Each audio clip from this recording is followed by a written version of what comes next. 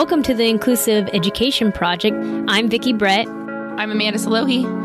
We're two civil rights lawyers on a mission to change the conversation about education, civil rights, and modern activism.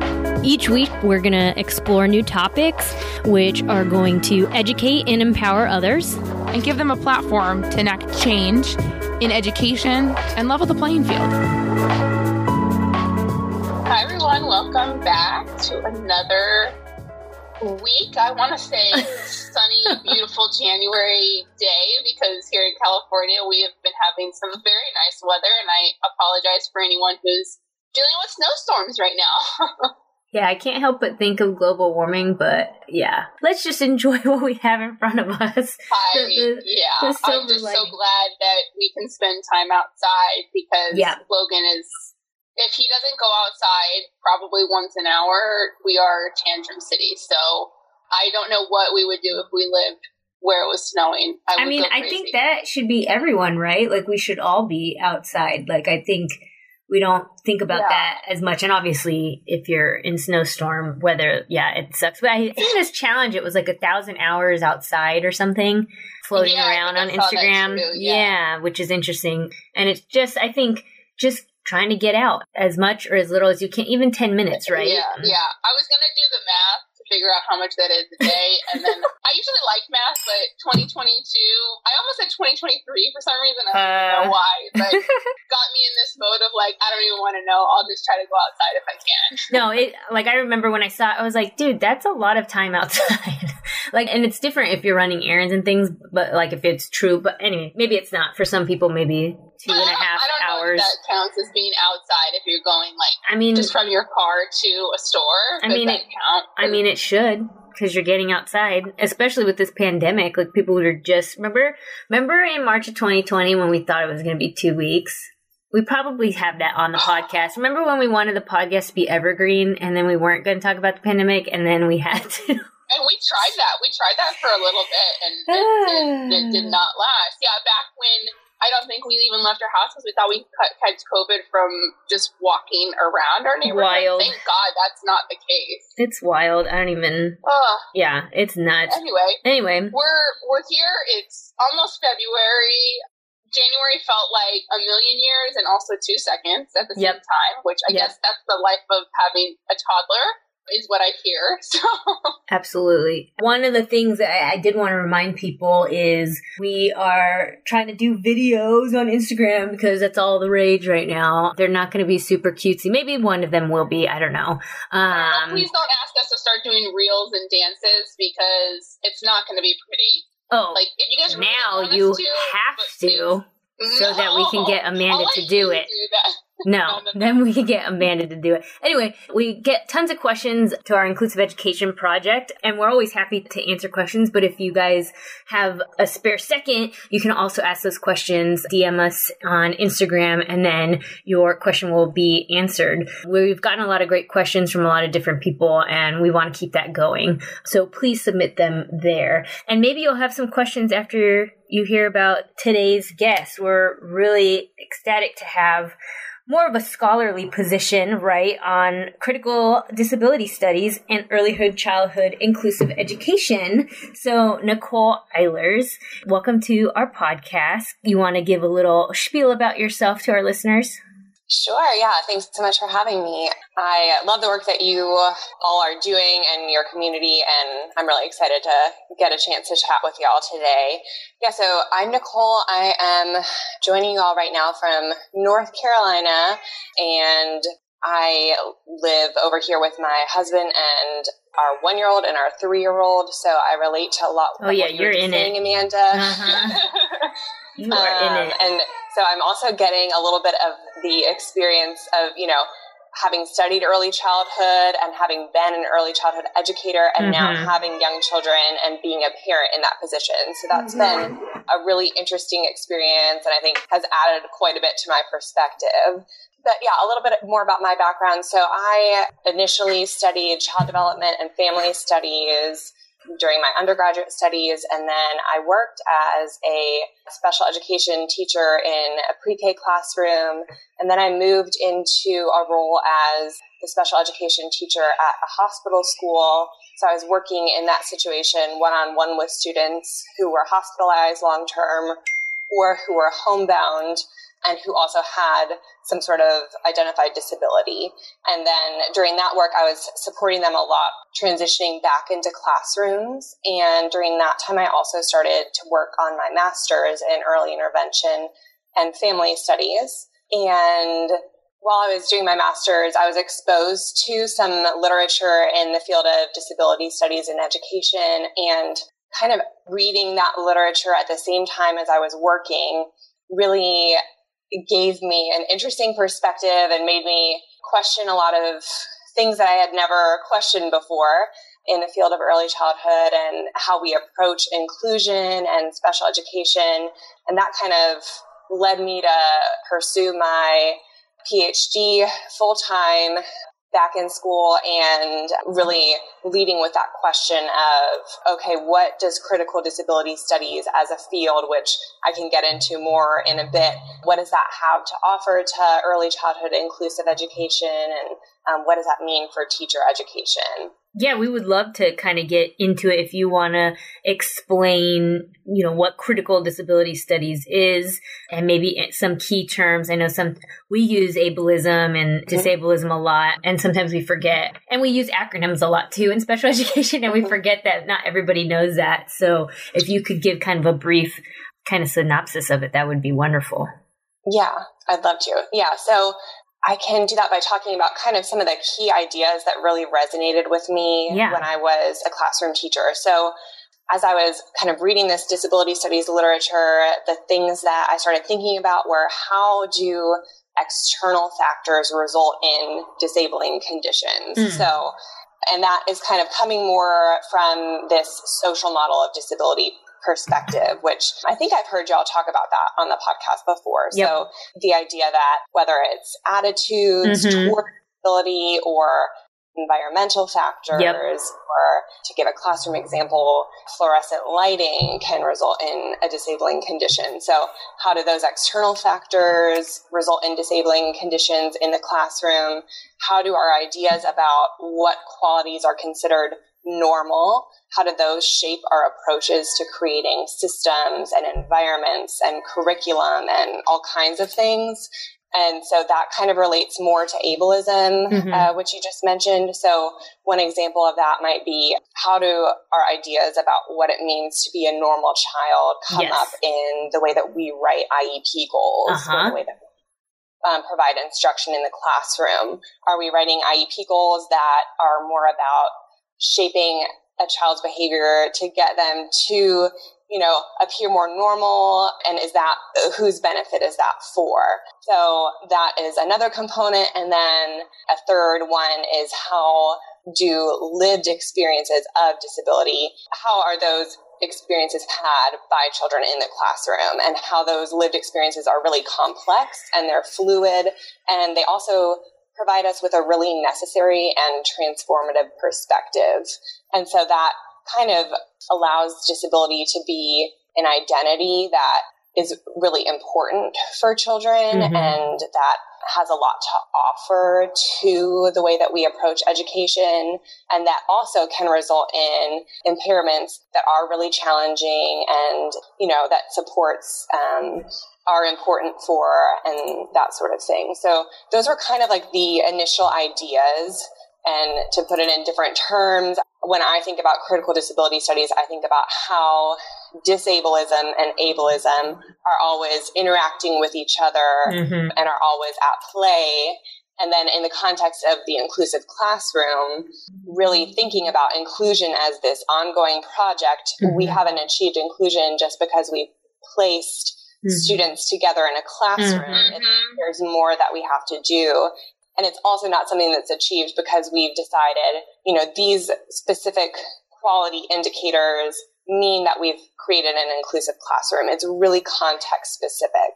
And so I think that for teacher education, it's really important to train teachers who feel really confident going into a classroom, and searching for, okay, where are kind of my own ableist assumptions coming in and influencing the way that I am interacting with children?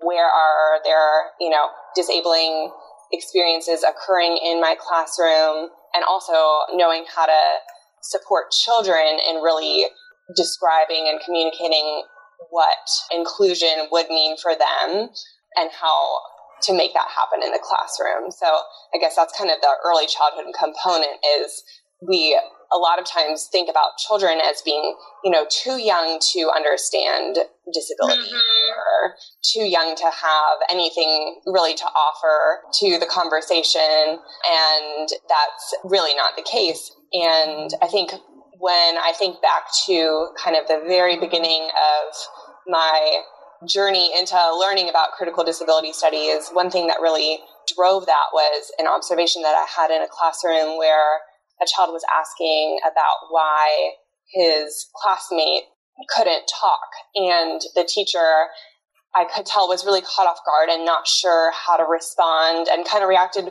basically just by guiding the conversation in a different direction.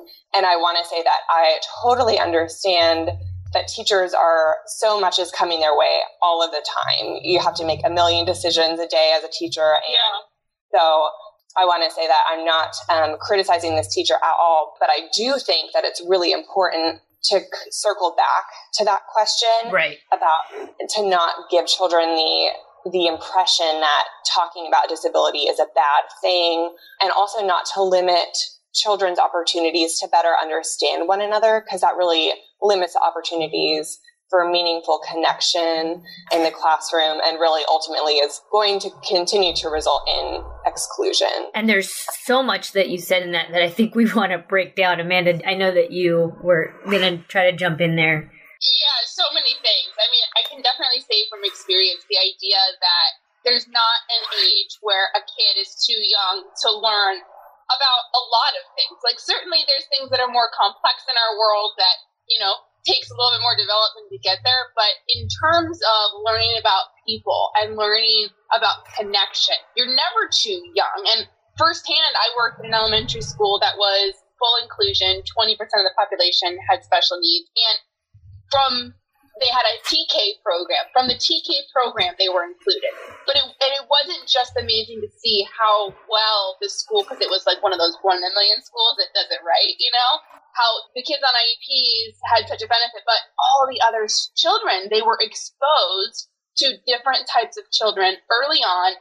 And it wasn't like, oh, well, this child, has a disability and we're just going to, put them in the corner. It was, this is Johnny. This is Sarah, this is another student in your class, this is your classmate.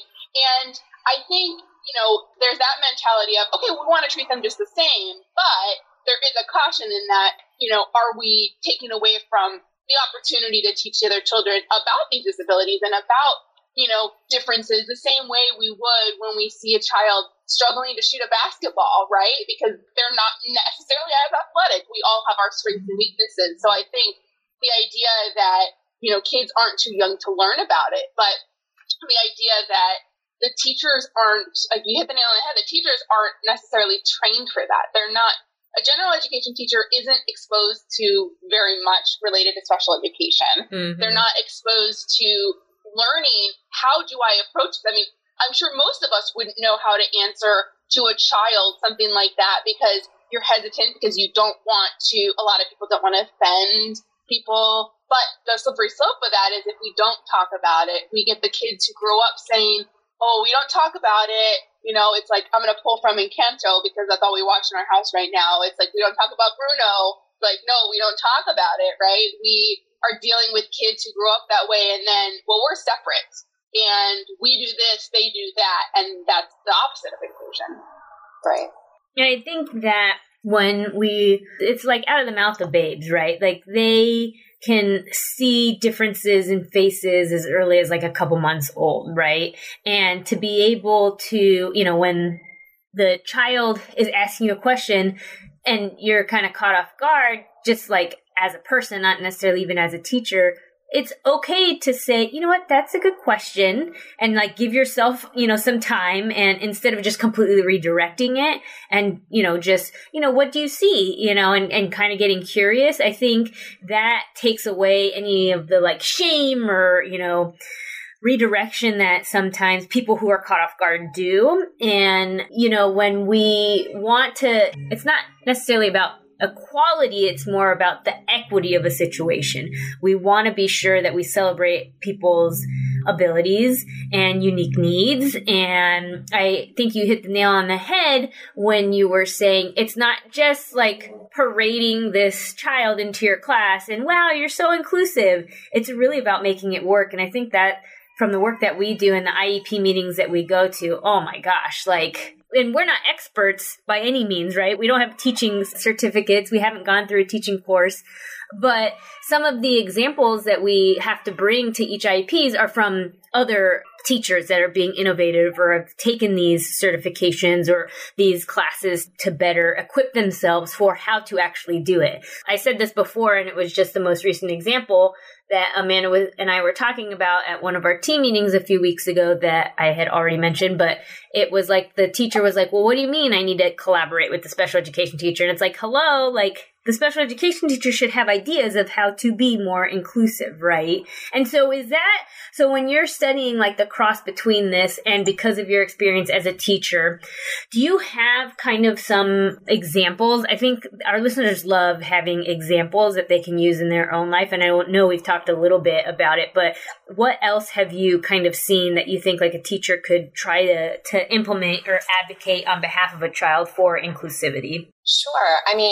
So when I think during my dissertation work, I basically was working with a classroom of teachers and children towards this goal of figuring out what inclusion looked like in their specific classroom and specifically kind of applying more of this critical disability studies approach. Mm-hmm. And what we really took away from that was the importance of dedicating specific time in the classroom for conversations about things that might need to change or instances of exclusion. And so what came out of those conversations was pretty amazing a lot of times. So one child, offered that at the end of the day, my brain is so tired and I can't do writing. And so can we have it earlier in the day was ultimately the conclusion that they reached after talking about it for a little while. And, that's a concern that was raised by a child. So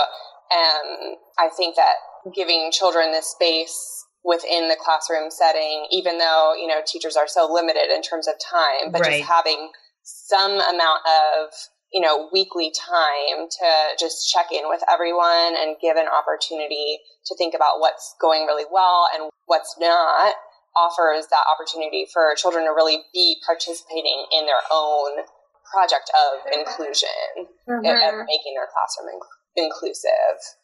Yeah, you're definitely going to get not only more buy-in from each of the students in their day-to-day, but you're teaching the power of collaborating with each other and working together, because most likely one of the other students has the same concerns that the one student has, and if they have that conversation of what else can we do differently, rather than it just being the teacher saying, okay, we'll do this, I think that's so powerful because, we talk about learning problem-solving skills and things like that in the later years, but it's not too early to start all those conversations either.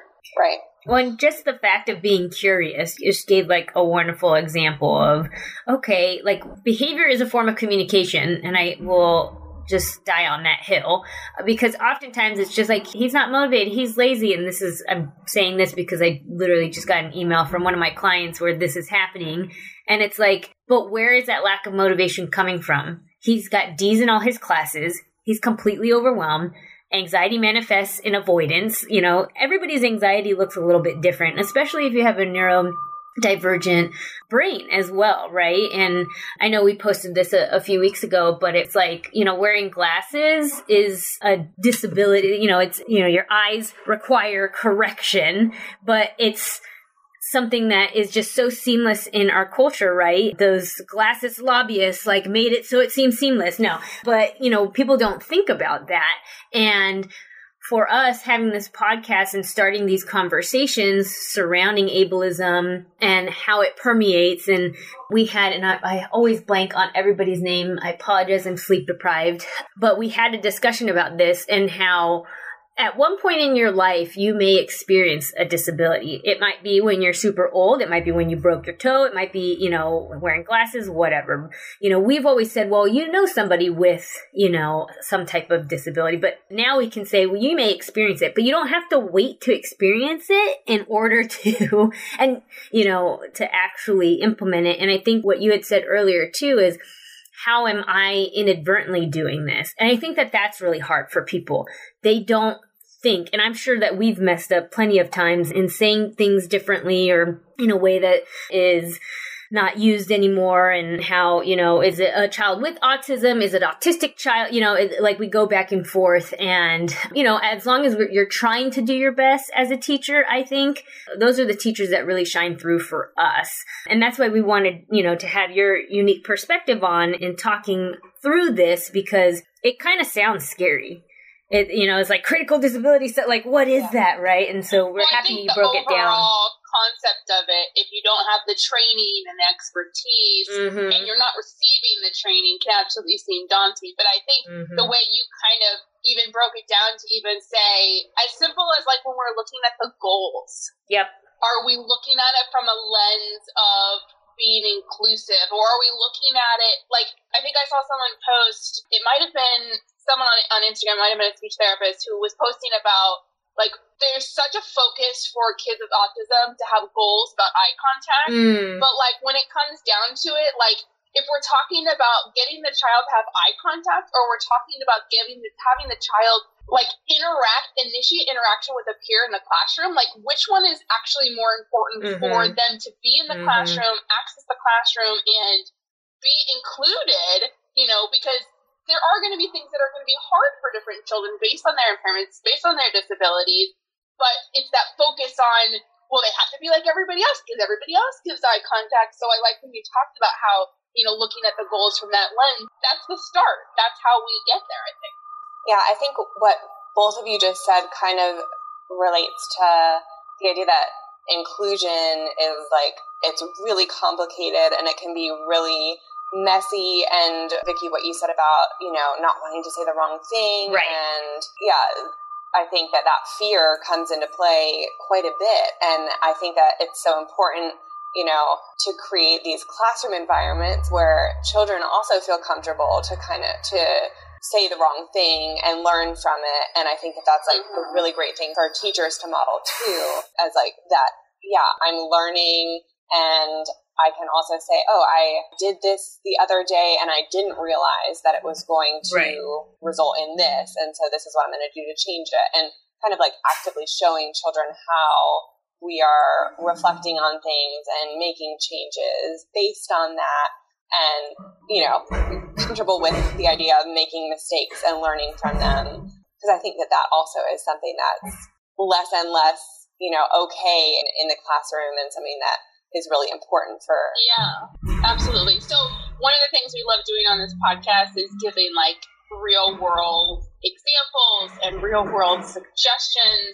And I could see like the wealth of knowledge of like giving examples of ways that we could change, like help with certain problems. I would love to maybe, if you'd be willing to come back on, I'd love to maybe have you on to the pod again to maybe field some concerns that parents have about inclusion, and maybe we can help our audience, shift their perspective on it.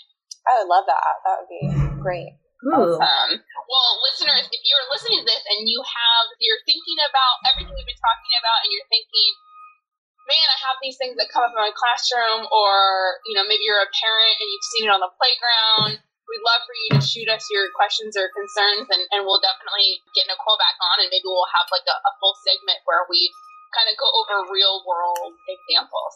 Sounds like a plan. I love it. I'm going to send in questions because we could keep talking to you for forever. Nicole, thank you so much for your time. We really appreciate it. And for your future time when we have you back on. If people wanted to contact you, I know you have an Instagram if you want to shout out the handle, but if there's any other way that they can contact you other than contacting us so that we can have you back on, what's the best way for them to do that? Yeah, sure. So my Instagram is @critically inclusive.